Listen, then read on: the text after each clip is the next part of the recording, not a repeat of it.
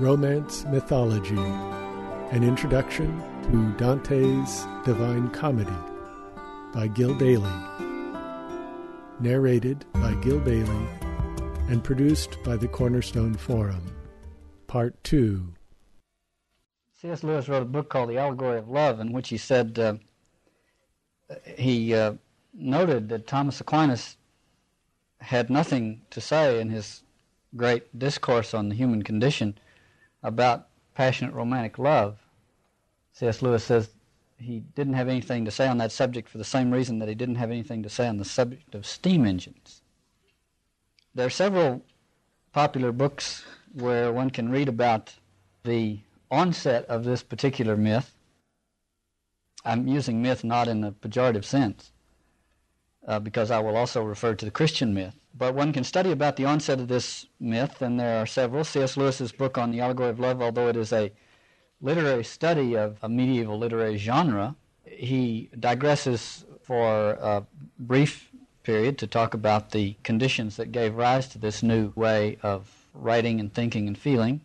So his book can be consulted. Denis de Rougemont, a French historian, has carried a lifelong animus with regard to this mythology and has written some important books on it, probably the central one being Love in the Western World. At a more popular level, Robert Johnson has written a book called We, which explores in part the onset of this mythology.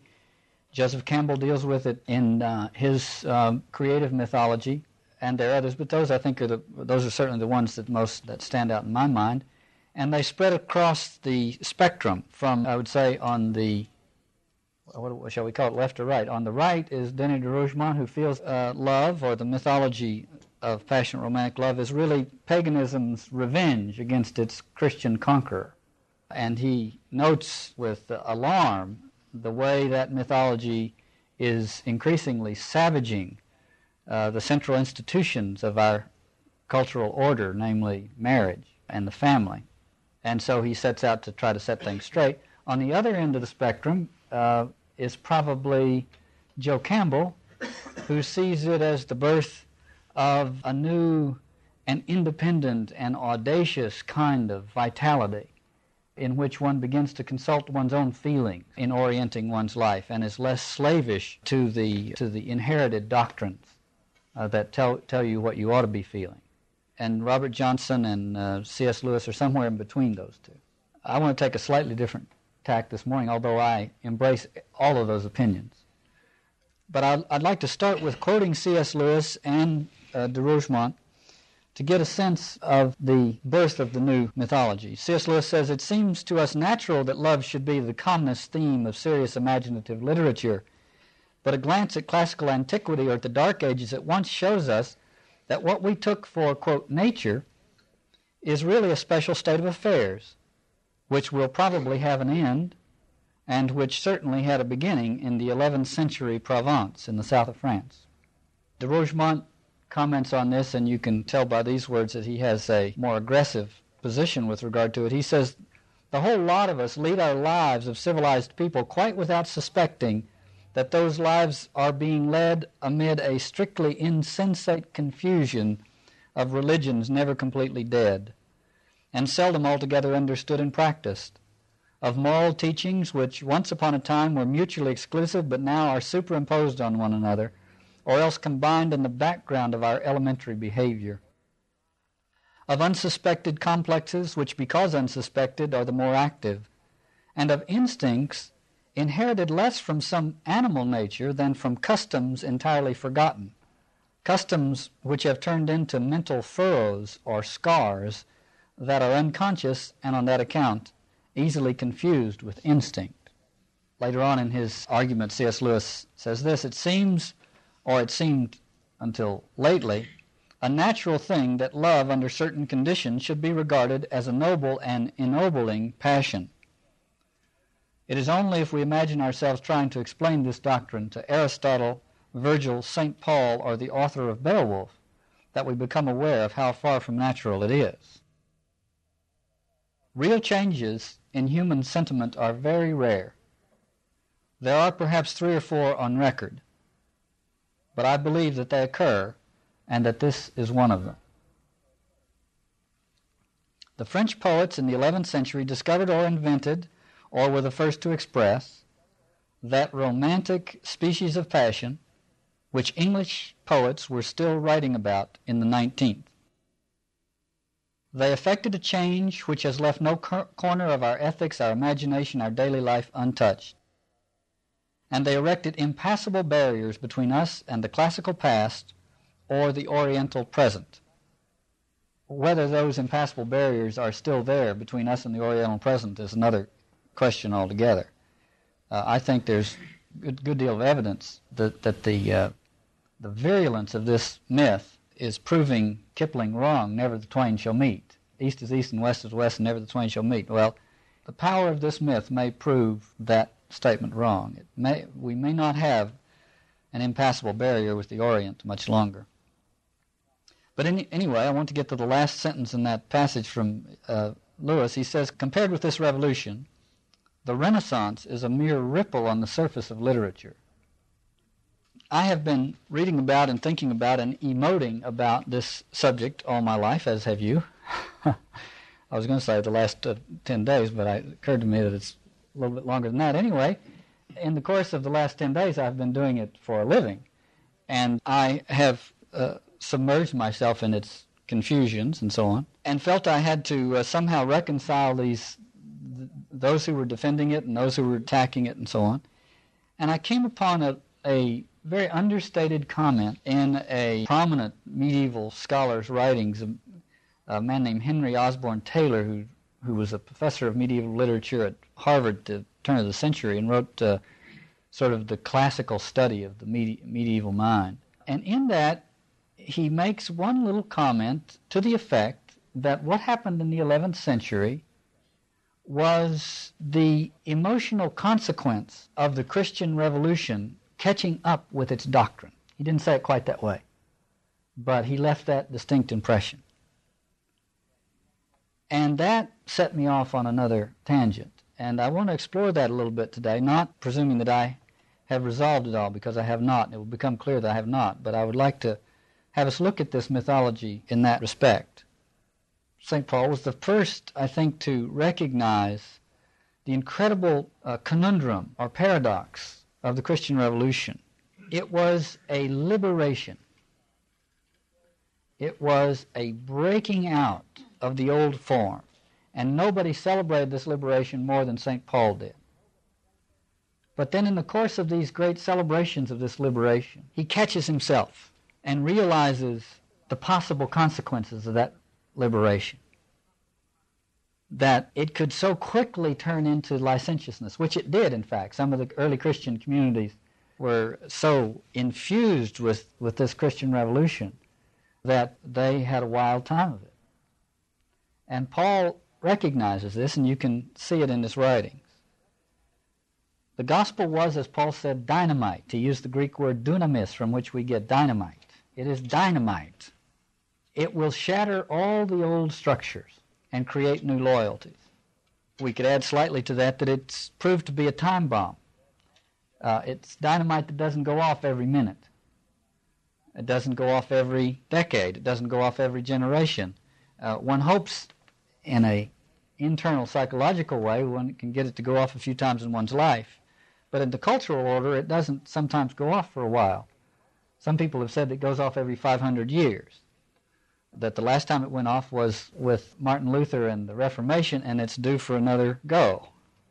Some people who are studying biblical studies say it's happening.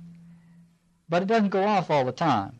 It bides its time and goes off occasionally. One of the things that Christianity did is that it treated very cavalierly the existing structures, the existing social orders, with regard to the ultimate truth. Something else was breaking in. So they became secondary. And another thing it did is it began to encourage its adherents to be introspective, to consult their own inner life. The first, I think we could say, the first genuine autobiography is that of Augustine. And it has been noted and it is Augustine's the story of his earlier life in which he was lived what he came to regard as an unredeemed existence, and his gradual conversion and the deepening of his spirituality and so on. It's been noted that that autobiography could not have been written were it not for the sacrament of penance, which encouraged him throughout his life to reflect on his own inner existence. The name of the autobiography is The Confessions. So Christianity, even specifically with regard to one of its major sacraments, encourages a kind of introspection, that one must consult one's own inner emotive life to find out what is going on. A Christian psychological revolution was slowly underway, and the Christian doctrine on the surface of things was conquering all the existing competing, or virtually all of the existing competing mythologies.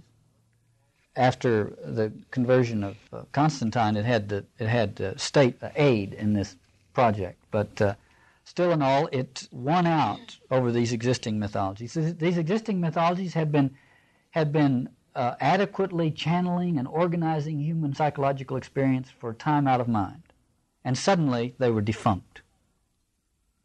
And what they were replaced by had not yet fully developed all of the psychological and emotional and spiritual nuance that these ancient mythologies had developed over such long periods of time. The Christian mythology provided a larger cosmos and turned the interest of its adherents back to an introspective position. One could say that in the 11th century the time bomb went off, and the product of the introspections which had up to then been the work of the mystics and the contemplatives, most of whom, by the way, expressed their deepest experiences in terms of erotic imagery, the product of the introspective work was now picked up by the poets, who very quickly turned it into song, from whom it was then picked up by the average person, who turned it into a great, elaborate fantasy world, and a new mythology is born. If we return to that explosion metaphor, those who were charged with removing the shrapnel and bandaging the walking wounded can be forgiven for not noticing how much Christian doctrine was involved in the original explosion. It wasn't immediately apparent. But the work of a transformative life, which is, say, a religious life, is, to put it in its absolutely ridiculously simple-minded way, is twofold. One is to awaken the energy, to arouse the libido, the energies of existence. And the second is to convert them, or to redeem them, or to transform them. And there is an incredible tension between these two requirements. In the ancient world, they were personified by the god Dionysus and the god Apollo. Dionysus was the awakener of this libido, and Apollo was the personification of the urge to organize it and turn it into consciousness and culture. And both of these are required. If either one of them is missing, then the business of culture at the external level and the business of spirituality and at the personal realm goes off track somewhere. But there's an enormous tension between them, and the way to avoid tension is always to choose sides. So there were those who would awaken the libido without bothering to drive it Godward and just let it go wherever it wanted. And there were those who meticulously would confine the libido to expressions that were religiously and morally correct without bothering to awaken enough of it to threaten the contemporary social order or the psychological status quo. And in the 11th century, this conflict became the central atmospheric event of the time. On one hand, you had the clerics and the church, and on the other hand, you had the troubadours and the poets and the celebrants and the bards. The latter were awakening this new energy, and the former were scrambling like crazy to suppress it out of the suspicion that the quantity of energy being awakened was more than they were capable of channeling. So a great cultural contest is going on. the conflict, as I said last week, that Joseph Campbell refers to as the incommensurability of libido and credo, one could say that in the 11th century there was a cultural discovery underway, though it was latent and unconscious, and what they were discovering, latently and unconsciously, was what Jung discovered, namely this is a quote from Jung: the psyche is at odds with itself. And this was a cultural discovery. A discovery, by the way, which I think, when it is fully recognized, leads symbolically to something like the cross. The psyche is at odds with itself. Well, the troubadours, who were part of this discovery, were not particularly discreet about it. The mystics were fairly discreet about it. The troubadours were not particularly discreet about it, and as they began to sing it, one senses that they surprised themselves with what they had discovered. A contemporary bard, Richard Wilbur, writes these lines: "It is by words and the defeat of words, down sudden vistas of the vain attempt, that for a flying moment one may see by what cross purposes the world is dreamt." Well, I wanted to, at the risk of indulging in reading one of my own poems, I'd like to do that. It's a poem called Coming of Age, and since I have this solid scholar, Henry Osborne Taylor, at least alluding to the possibility that the 11th century in the south of France was the emotional coming of age of a Christian impulse. It has to do with a conflict which begins to be felt as one is coming of age, or culturally as a culture is coming of age in some way, as some new energy is being released into the status quo, and one is forced to try to grapple with it. In this case, the energy is felt to be both sexual and spiritual, a combination which is very awkward. I had to say this because it pops in my mind. Charles Williams has this thing where he says, we must play and we must pray, but we must not try to do them both at the same time, because we humans are not yet capable of such simultaneities. Likewise with sexuality and spirituality. Unfortunately, here comes an experience which is dripping with both of them. And we know it. Somehow we know it. Or at least we used to know it back when there were a few more taboos in place. Taboos are very healthy. Without them, passionate romance is simply an untenable experience. You need the taboos. This is a poem that's put back at a time when taboos are still strongly in place. So here it is, called The Coming of Age. And I read it as a metaphor for what happened in the 11th century. Today I'm a Midwestern town, a day in a summer of the Roosevelt term. 4,300 and growing in bounds, but I'd leave if I could and I'd wander. It's warmer than sin on the porch, and the dry dirt's hot as the sun. I'm a wind due in from the north to lift the scorching and skirts. I'm a drugstore fountain and an overhead fan. I'm a marble-top table with black iron legs and a leftover soda sucked to the dregs. I'm a kid with a nickel and a cold cherry Coke. I'm a magazine rack by the door. I'm an afternoon breeze, lifting her skirt at the knees. I'm a giggle at an old dirty joke. I'm a first summer job wiping off tables. It's easy and breezy and big. I'm a boy with no sisters. I'm fantasies, fears, and brassieres. I'm a glance at her knees. I'm the breeze again, please. I'm holier now, but I'm fumbling, pretending not to see what I saw, wiping marble-top altars and crumbling like Jesus the love-me-not straws. I'm an old druggist who knows what he sees. Soon I'll be shaving and acting like men, but now I'm the wind from the door and the preacher who thinks it a sin, thinks 1 out of 3 ladies a whore. I'm the fear and the knees and the kneelings. I'm the get-up-to-leave revealings. And then I'm the old druggist who's coughing in code, hacking and hinting his sluggish opinion, enforcing the rules with his health, till I'm hemmed in again by a cherry Coke town, lost for a time in the breeze of a storm that's howling toward town from the north to lift the scorching and skirts, teasing the limits while wetting the roots and rolling its thunder around, rattling the door to the world, with nothing to do but stand by the rack and straighten the magazine shelf, glancing at a picture or two. My uncle, who left, felt surrounded, but Dad, the teetotaler, found Christ.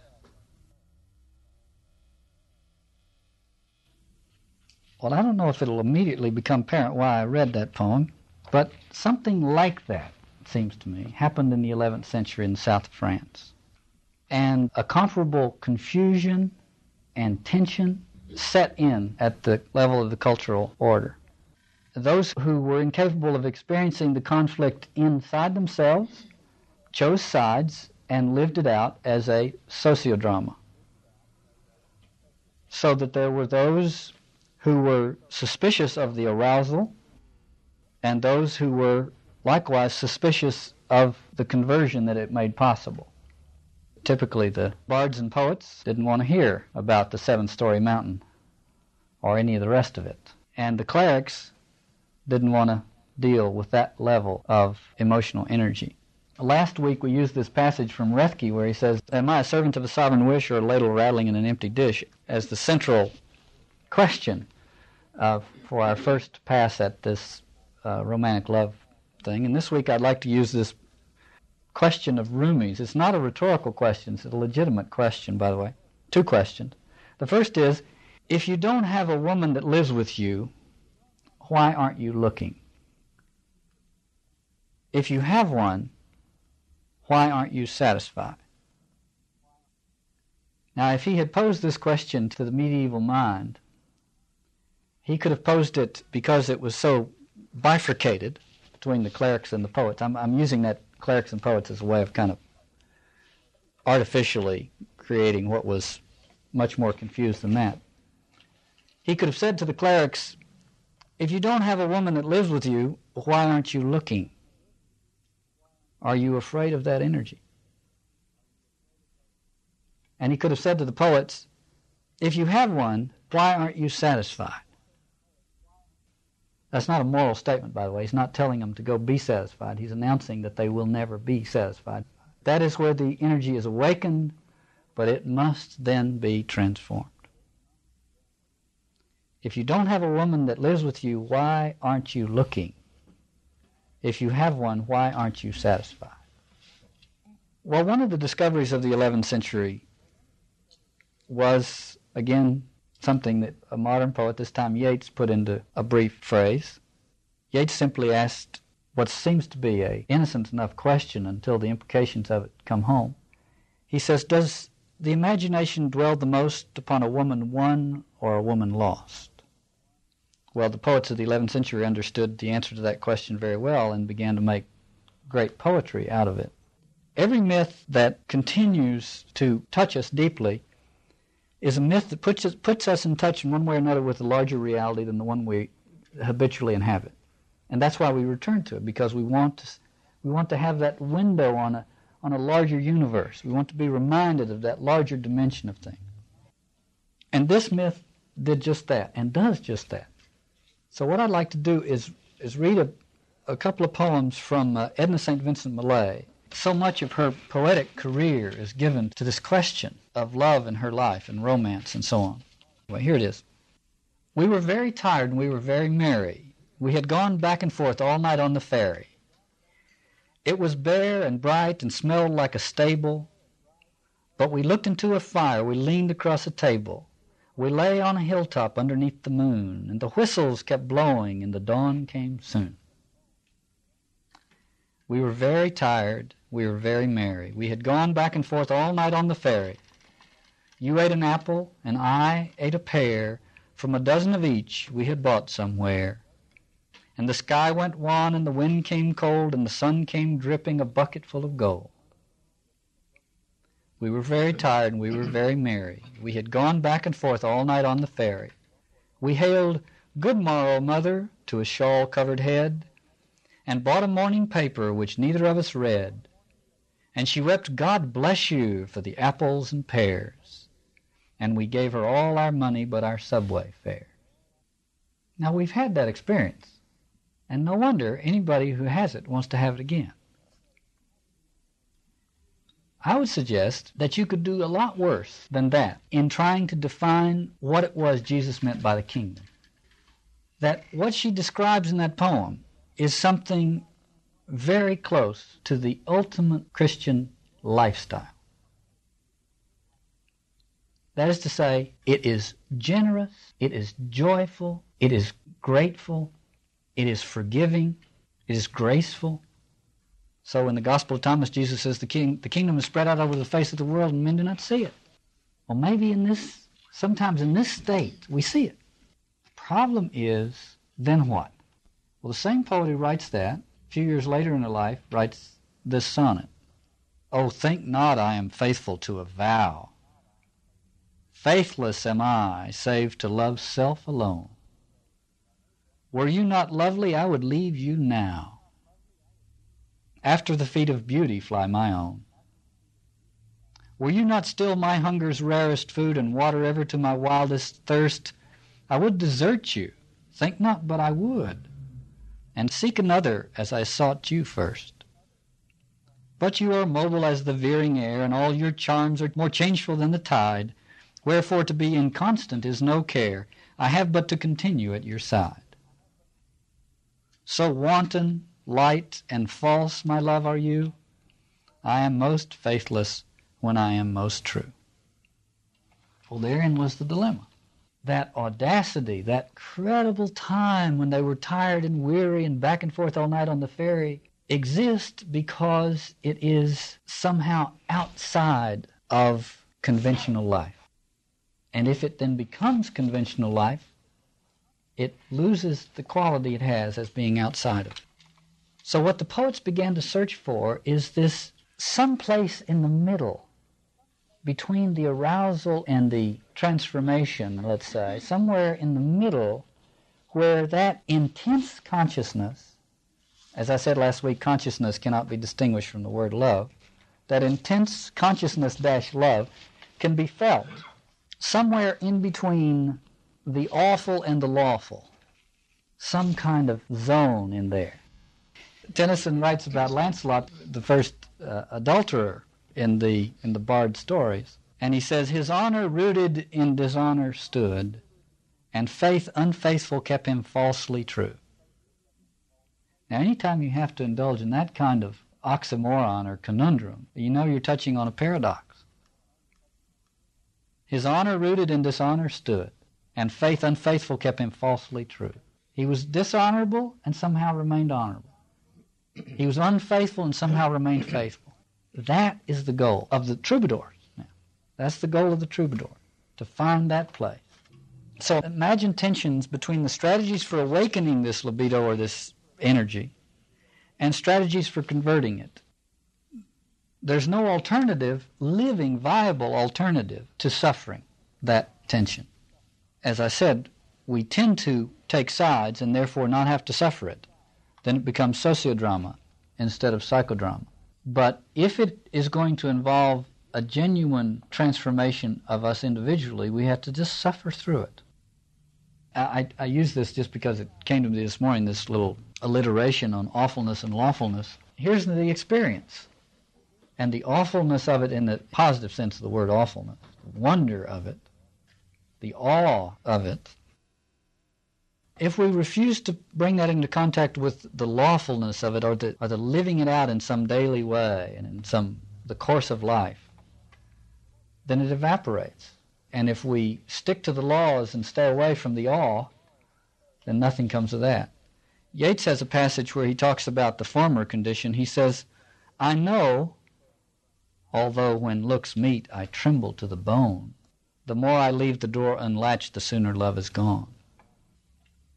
It says something about the dynamic here. I know, although when looks meet I tremble to the bone, the more I leave the door unlatched, the sooner love is gone. So what I want to set up is the requirement that this tension between this enormous raw energy and the potential for transforming it into consciousness/love is something that simply must be experienced.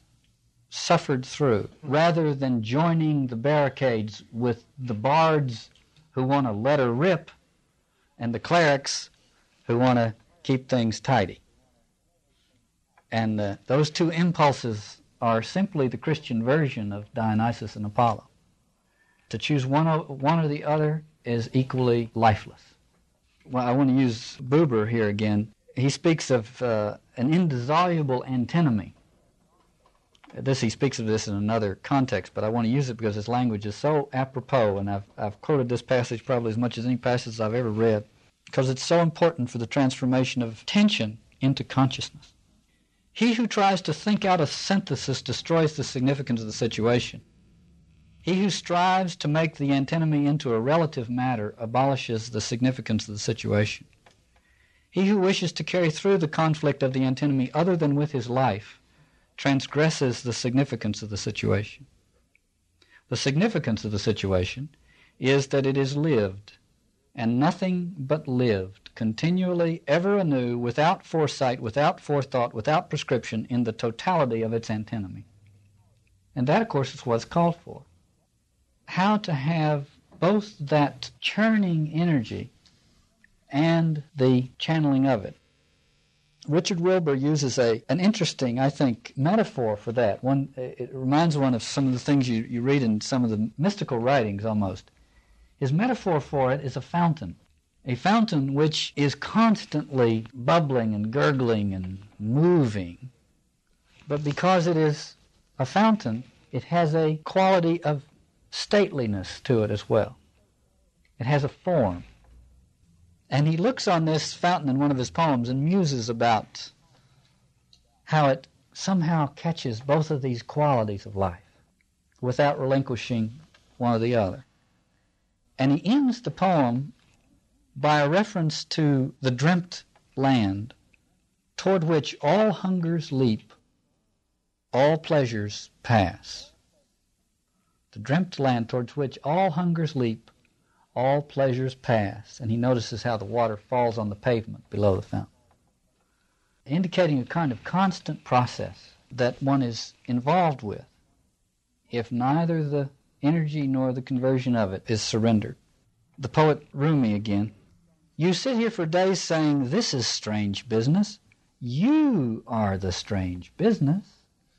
You have the energy of the sun in you, but you keep knotting it up at the base of your spine.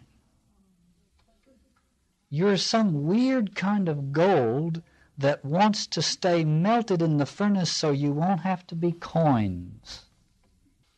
Now that, I think, would be well directed to those who would celebrate that raw, instinctive, libidinal passion without taking responsibility for its transformation.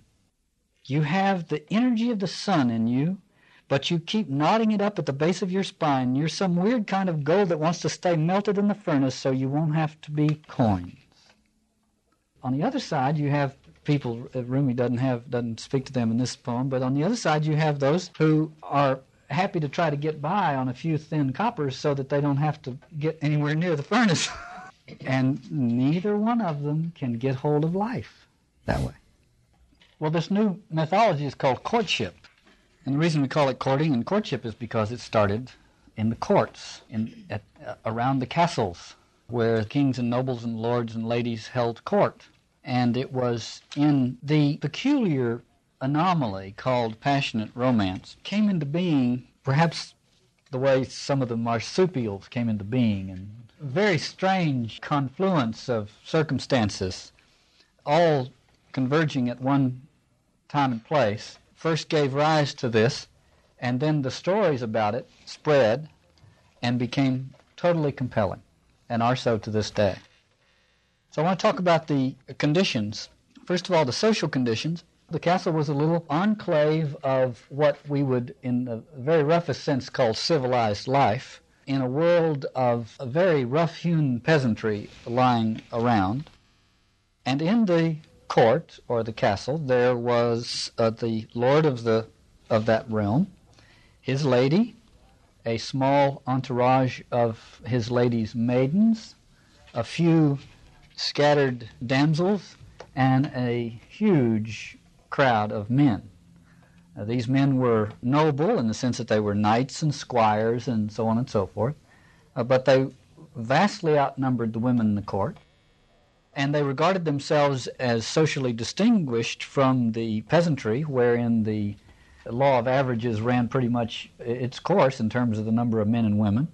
But inside the court, it was otherwise.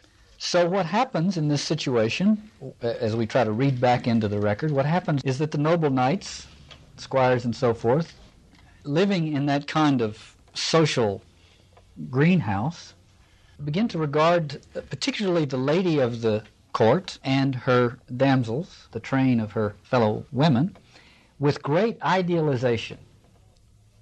They have sworn their loyalty to the lord and the court, and that includes the lady of the court. So they are legally subservient to and bound to and sworn allegiance to this lady by virtue of her marriage to the Lord. And in addition to that legal obligation, there arises the mystery of this woman. Now, other things are happening at a psychological level. Remember, this is the time when suddenly, like as though they were sprouting from bulbs that had weathered some long, long winter, suddenly there were cathedrals just sprang up out of nowhere all over Europe dedicated to the Virgin. So we're in a larger psychological environment in which the feminine is awakening. In the court, this takes the form of these sort of rough and ready knights and squires beginning to see this apparition of the feminine and idealize her. On the other hand, every marriage was affected because of political and economic exigencies. There were no marriages that were the result of any love relationship. That's a part of the myth that happens much later in time. Marriages were simply routine alliances. And so, while the knights of the court regarded this lady with something approaching religious awe, her husband regarded her as a piece of chattel. The marriage relationship was the dark and gloomy backdrop to the kind of affection that the knights had. Marriage was routine and a lifeless convention that had none of the emotional connotations that later ages were to attach to it. It had all the charm and appeal of the 55-mile-an-hour speed limit, compared with which the affection of the knights for the lady was something real. C.S. Lewis says, any idealization of sexual love in a society where marriage is purely utilitarian must begin by being an idealization of adultery. You may not have noticed, but the key ingredient of the romantic mythology is adultery. Now, that's what set de Rougemont so at odds with it. He wanted to make sure the world well understood that this myth implied an adulterous rendezvous. The medieval church regarded passionate love as evil per se, regardless of whether it was experienced between a husband and wife or otherwise. Peter Lombard declared that passionate love for a man's own wife is adultery. So, there was no choice between a legitimate and a sinful passionate love. The choice was between passionate love and rectitude. If you will put yourself in that position, you will see what some of the dynamics were. Those who challenged the moral arbiters in this case were the poets. The poets have not been notoriously reticent about amorous matters. So there was a kind of a cultural shootout between the poets and the clerics. The poets trying to awaken this new discovery via the myth, via the stories, via the poems, via the songs, and the clerics trying to put a lid on it. As we said before, both have to happen. That is to say, not to put a lid on it, but there has to be an awakening and then a transformation. Well, I want to go for a few minutes and try to do this as quickly as I can, partly because we don't have much time, partly because I want to cover my own immense ignorance of this subject by going over it quickly. The most ancient roots of this go back to Tantric Yoga. The Tantric movement in Hindu and Buddhist India began in the 4th century. It came via Persia much later into Europe, in case you think that Jimmy Carter and Ronald Reagan are the only people to inherit headaches from what is now modern-day Iran. A lot of this stuff came to us via Persia. It was really the boomerang because a lot of it began in the Occident and meandered east and then came back. But in any case, not Tantric yoga out of whole cloth, but some of the implications of it seep back into Europe. Tantric movement itself sprang suddenly, as if from nowhere, though it has roots in some of the earliest Upanishads. It is based on the 7 chakras and the Kundalini. The idea is that of its own initiative or by being provoked into a stirring, the Kundalini serpent that sleeps at the base of the spine begins to be aroused. And the aim of the process is to encourage this arousal and at the same time to direct the energy and the direction of the serpent in usually a spiral fashion up the axial system of the spine, finally to reach the 1,000-petal lotus at the top of the head, so that a pure channel exists between the divine and the human. It begins at the base of the spine. First stop on the journey is the genitals. The Tantric system, which is much more involved than this, but one of the elements of the Tantric system, was a kind of psychophysiological technique which was the full arousal of sexuality and the preventing of the consummation of sexual act.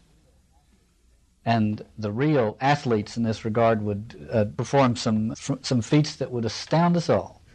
The point being that what was discovered was that you could literally overwhelm the psyche with libido if you awakened it and frustrated its expression at the biological level. In the 11th century, there was a heresy, came to be regarded as a heresy. It was really the second wave of a heresy that began in the 3rd century, called the Catharist heresy, named for the Catharist church, or the Cathars. Cathar means the purified ones.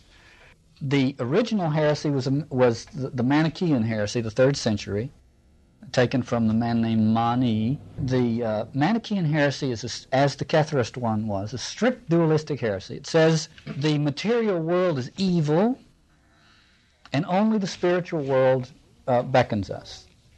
We are souls trapped in bodies, and we must liberate ourselves from that imprisonment. The Cathars inherited that elemental theology. It moved into Europe via Asia Minor, through Bulgaria, and then from Bulgaria into the south of France via trade routes. Now, it's very interesting, I thought, as I was thinking about this, it's very curious and humorous to think of all of these profound sentiments that we get out of the top 40 records coming via Bulgaria through trade routes to the south of France. I mean, you don't think of it coming through trade routes, do you? Well, that's how we got it. Anyway, it arrived in a little town in France called Albi, where the Catharists set up shop, often having to disguise themselves because, as you remember, the medieval church was not particularly tolerant of things that got so out of hand as to be labeled heresy. So sometimes openly, but more often more discreetly, set up shop in a town called Albi. They were found out, and it became known as the Albigensian heresy. And the church dealt with it in its time-honored fashion of smashing it ruthlessly. So that most of what we have, as with some of the other heresies, most of what we have left of it are some of the diatribes written by the church censors, because most of its original documents are destroyed. But in any case, they regarded the body as part of the material world and therefore evil. By the way, the dualism of this went right to the core of things. The world was not the material world was not created by God, but by an evil demiurge. And God was only in the spiritual realm, so that everything in the material realm was condemned. Souls trapped in bodies. Now, if souls are trapped in bodies, then the worst thing you can do is to compound the problem by procreation. So, the Cathars found the procreative act, the act of conjugal love, anathema. There were two orders of Catharists The pure ones, strict Cathars, they had only one sacrament, consolamentum, and when they received the sacrament, the pure Cathars shunned any physical contact with their spouses, if they happened to have already been married. They shunned marriage, too, by the way. If they were already married, when they took this sacrament, they shunned any physical contact with their spouses. And they were strict ascetics. By the way, in contrast to the Christian or the Roman Catholic clerics of the time, the average cleric at the time was not well known for his incorruptibility, whereas the Cathars were. So they had a certain, in the moral realm, they had a certain prestige for this strict asceticism. Meanwhile, the other element in the Catharist Church were the mere believers. They were not yet brought into the full pure state, and they had not received the sacrament, and so they continued to have sexual relations in marriage, but the sexual relation was regarded simply as a concession to their weakness. While they were continuing to have conjugal intercourse, they regarded it as despicable and slowly began to treat it as despicable. And what develops is a very strange thing, which is not all that unique in human history given human psychology, and that is the pure Cathars were strict ascetics, wouldn't have anything to do with the body. Meanwhile, the mere believers were kind of raunchy. They already regarded it as a degraded act, and so they simply went with the flow. And pretty soon you have a kind of outrageous licentiousness going on side by side with this asceticism. By the way, something not unlike that happened in some of the early Christian communities. I'll read you two lines from Richard Wilbur, which will, I hope, give a sense of what the Catharist believers might have felt as they were indulging their sexual desires. Wilbur says, "We milk the cow of the world, and as we do, we whisper in her ear, 'You are not true.'" It gave rise to some very strange social scenes. And then there are the poets, the troubadours. There's an interesting possibility that some of these troubadours might have been Catharists. Now, they sing these songs and tell these tales which don't seem to be particularly Catharist. Except when you look closer, you realize that in these stories, the lovers never touch. In some of the original stories, Tristan and Isolde, the lovers do touch, but under different circumstances. In the original stories, the lovers never touch. Their eyes meet, but they never touch. Some believe that they have found in some of the original troubadours' poetry phrases out of Catharist liturgies. They can't be too sure because the Catharist liturgies have been destroyed, largely. The troubadours were forever asking the question, can a married knight be true to his lady? And this was also a question that the Cathars asked as a way of disguising their theological question. That is, can I pledge my allegiance to Rome and still have my allegiance to the true lady of my heart, namely the Catharist Church? That was a disguised question that the Catharists used to ask themselves about their theological loyalty, and the troubadours use it in their stories of romantic passion. As I said, in the original troubadours' songs, no contact was permitted between the lover and the beloved. Later, in some of the more elaborate myths, where we get Lancelot and Guinevere and Tristan and Isolde, physical contact, sexual contact is indulged in, of course, but it is never legitimately consummated in marriage.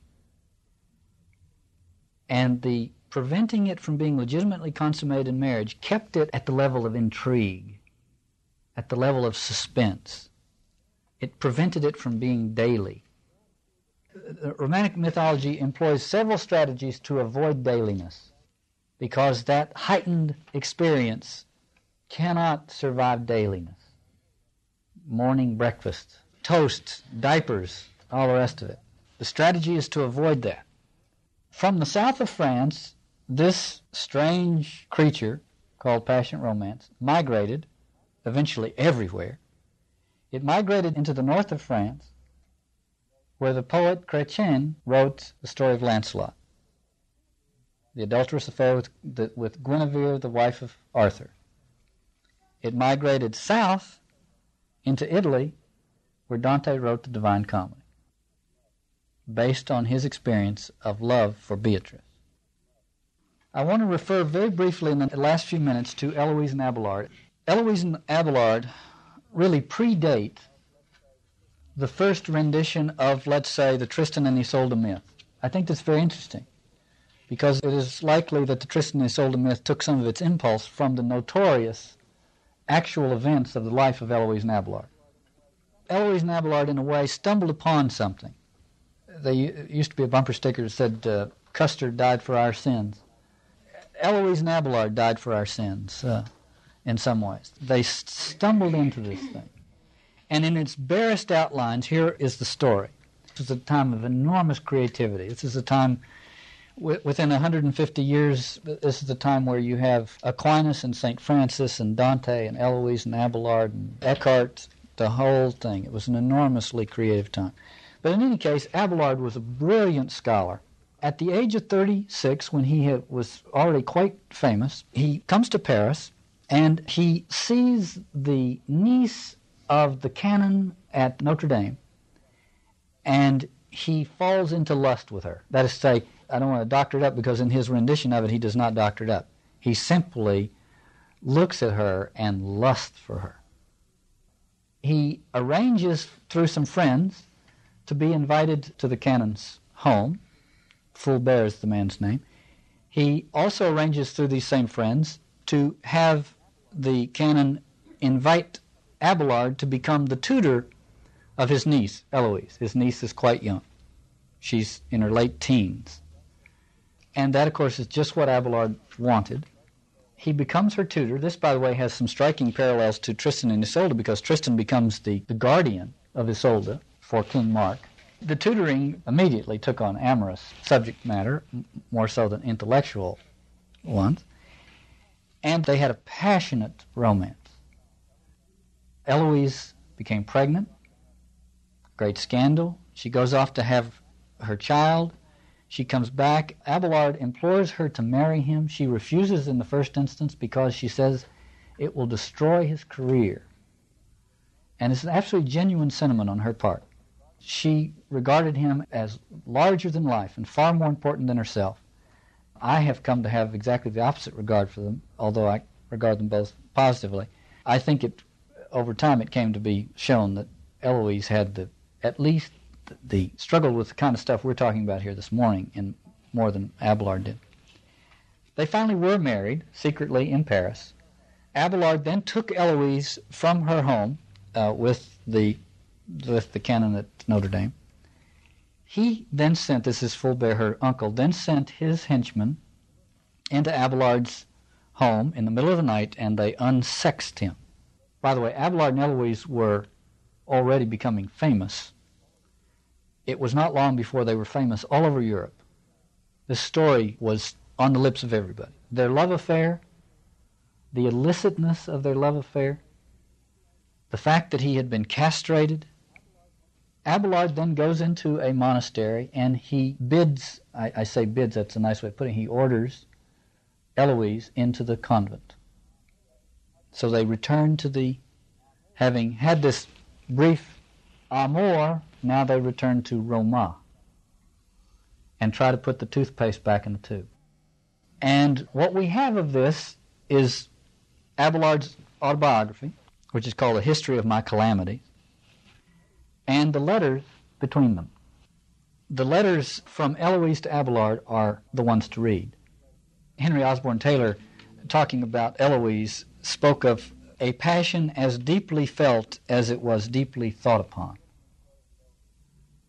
And so you get in these letters of Eloise this tremendous grappling with what had happened to them. And her loyalty to it, in spite of the fact that loyalty to it caused some very serious theological problems. Abelard, meanwhile, couldn't deny a certain loyalty to it, but he was managing to fit it back into the orthodox rendition of things. I was going to read some long passages from Eloise's letters, and I think I will not do that, except to say she chided him for not writing.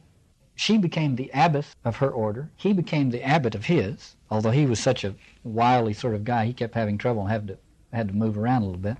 But she was the abbess of her order, and she says, you may think, and all these sweet nuns may think, and all of Europe who's come to know about us because of all the songs that have been sung about us may think that I'm sitting here in this convent being a nice little nun. But I want to tell you what's going on inside my mind. My heart. She says, you can't turn the heart off. You can't just baptize it and have it be some other way. And Abelard, I'm imagining now, Abelard would get these letters. He would write back and he would say, I understand, but you must remember now, we're trying to serve God. And she would write back and say, I'm sitting here. I had to give you some of the language, if I can. God knows that I've always feared to offend thee more than I have feared to offend him, and have desired to please thee more than him. And she says at one place, it really gets kind of, you begin to suspect when you read some of these letters, this is not nice. But, you begin to wonder whether or not what's lacking in Abelard's letters is not a little testosterone or something. And that's exactly what Eloise began to ask. She says, I can't, give in quite as well as you can. She says, such thanksgiving, dearest, may be thine by one bodily ill cured of many tortures of the soul.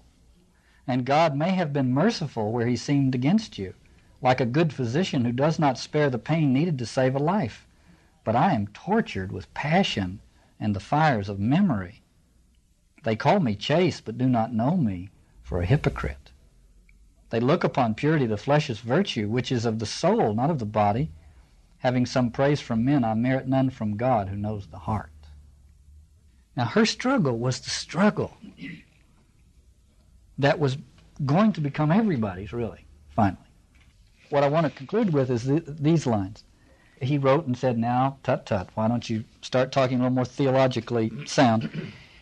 That you may have no further reason to call me disobedient, your command shall bridle the words of unrestrained grief. In writing I will moderate my language, which I might be unable to do in speech.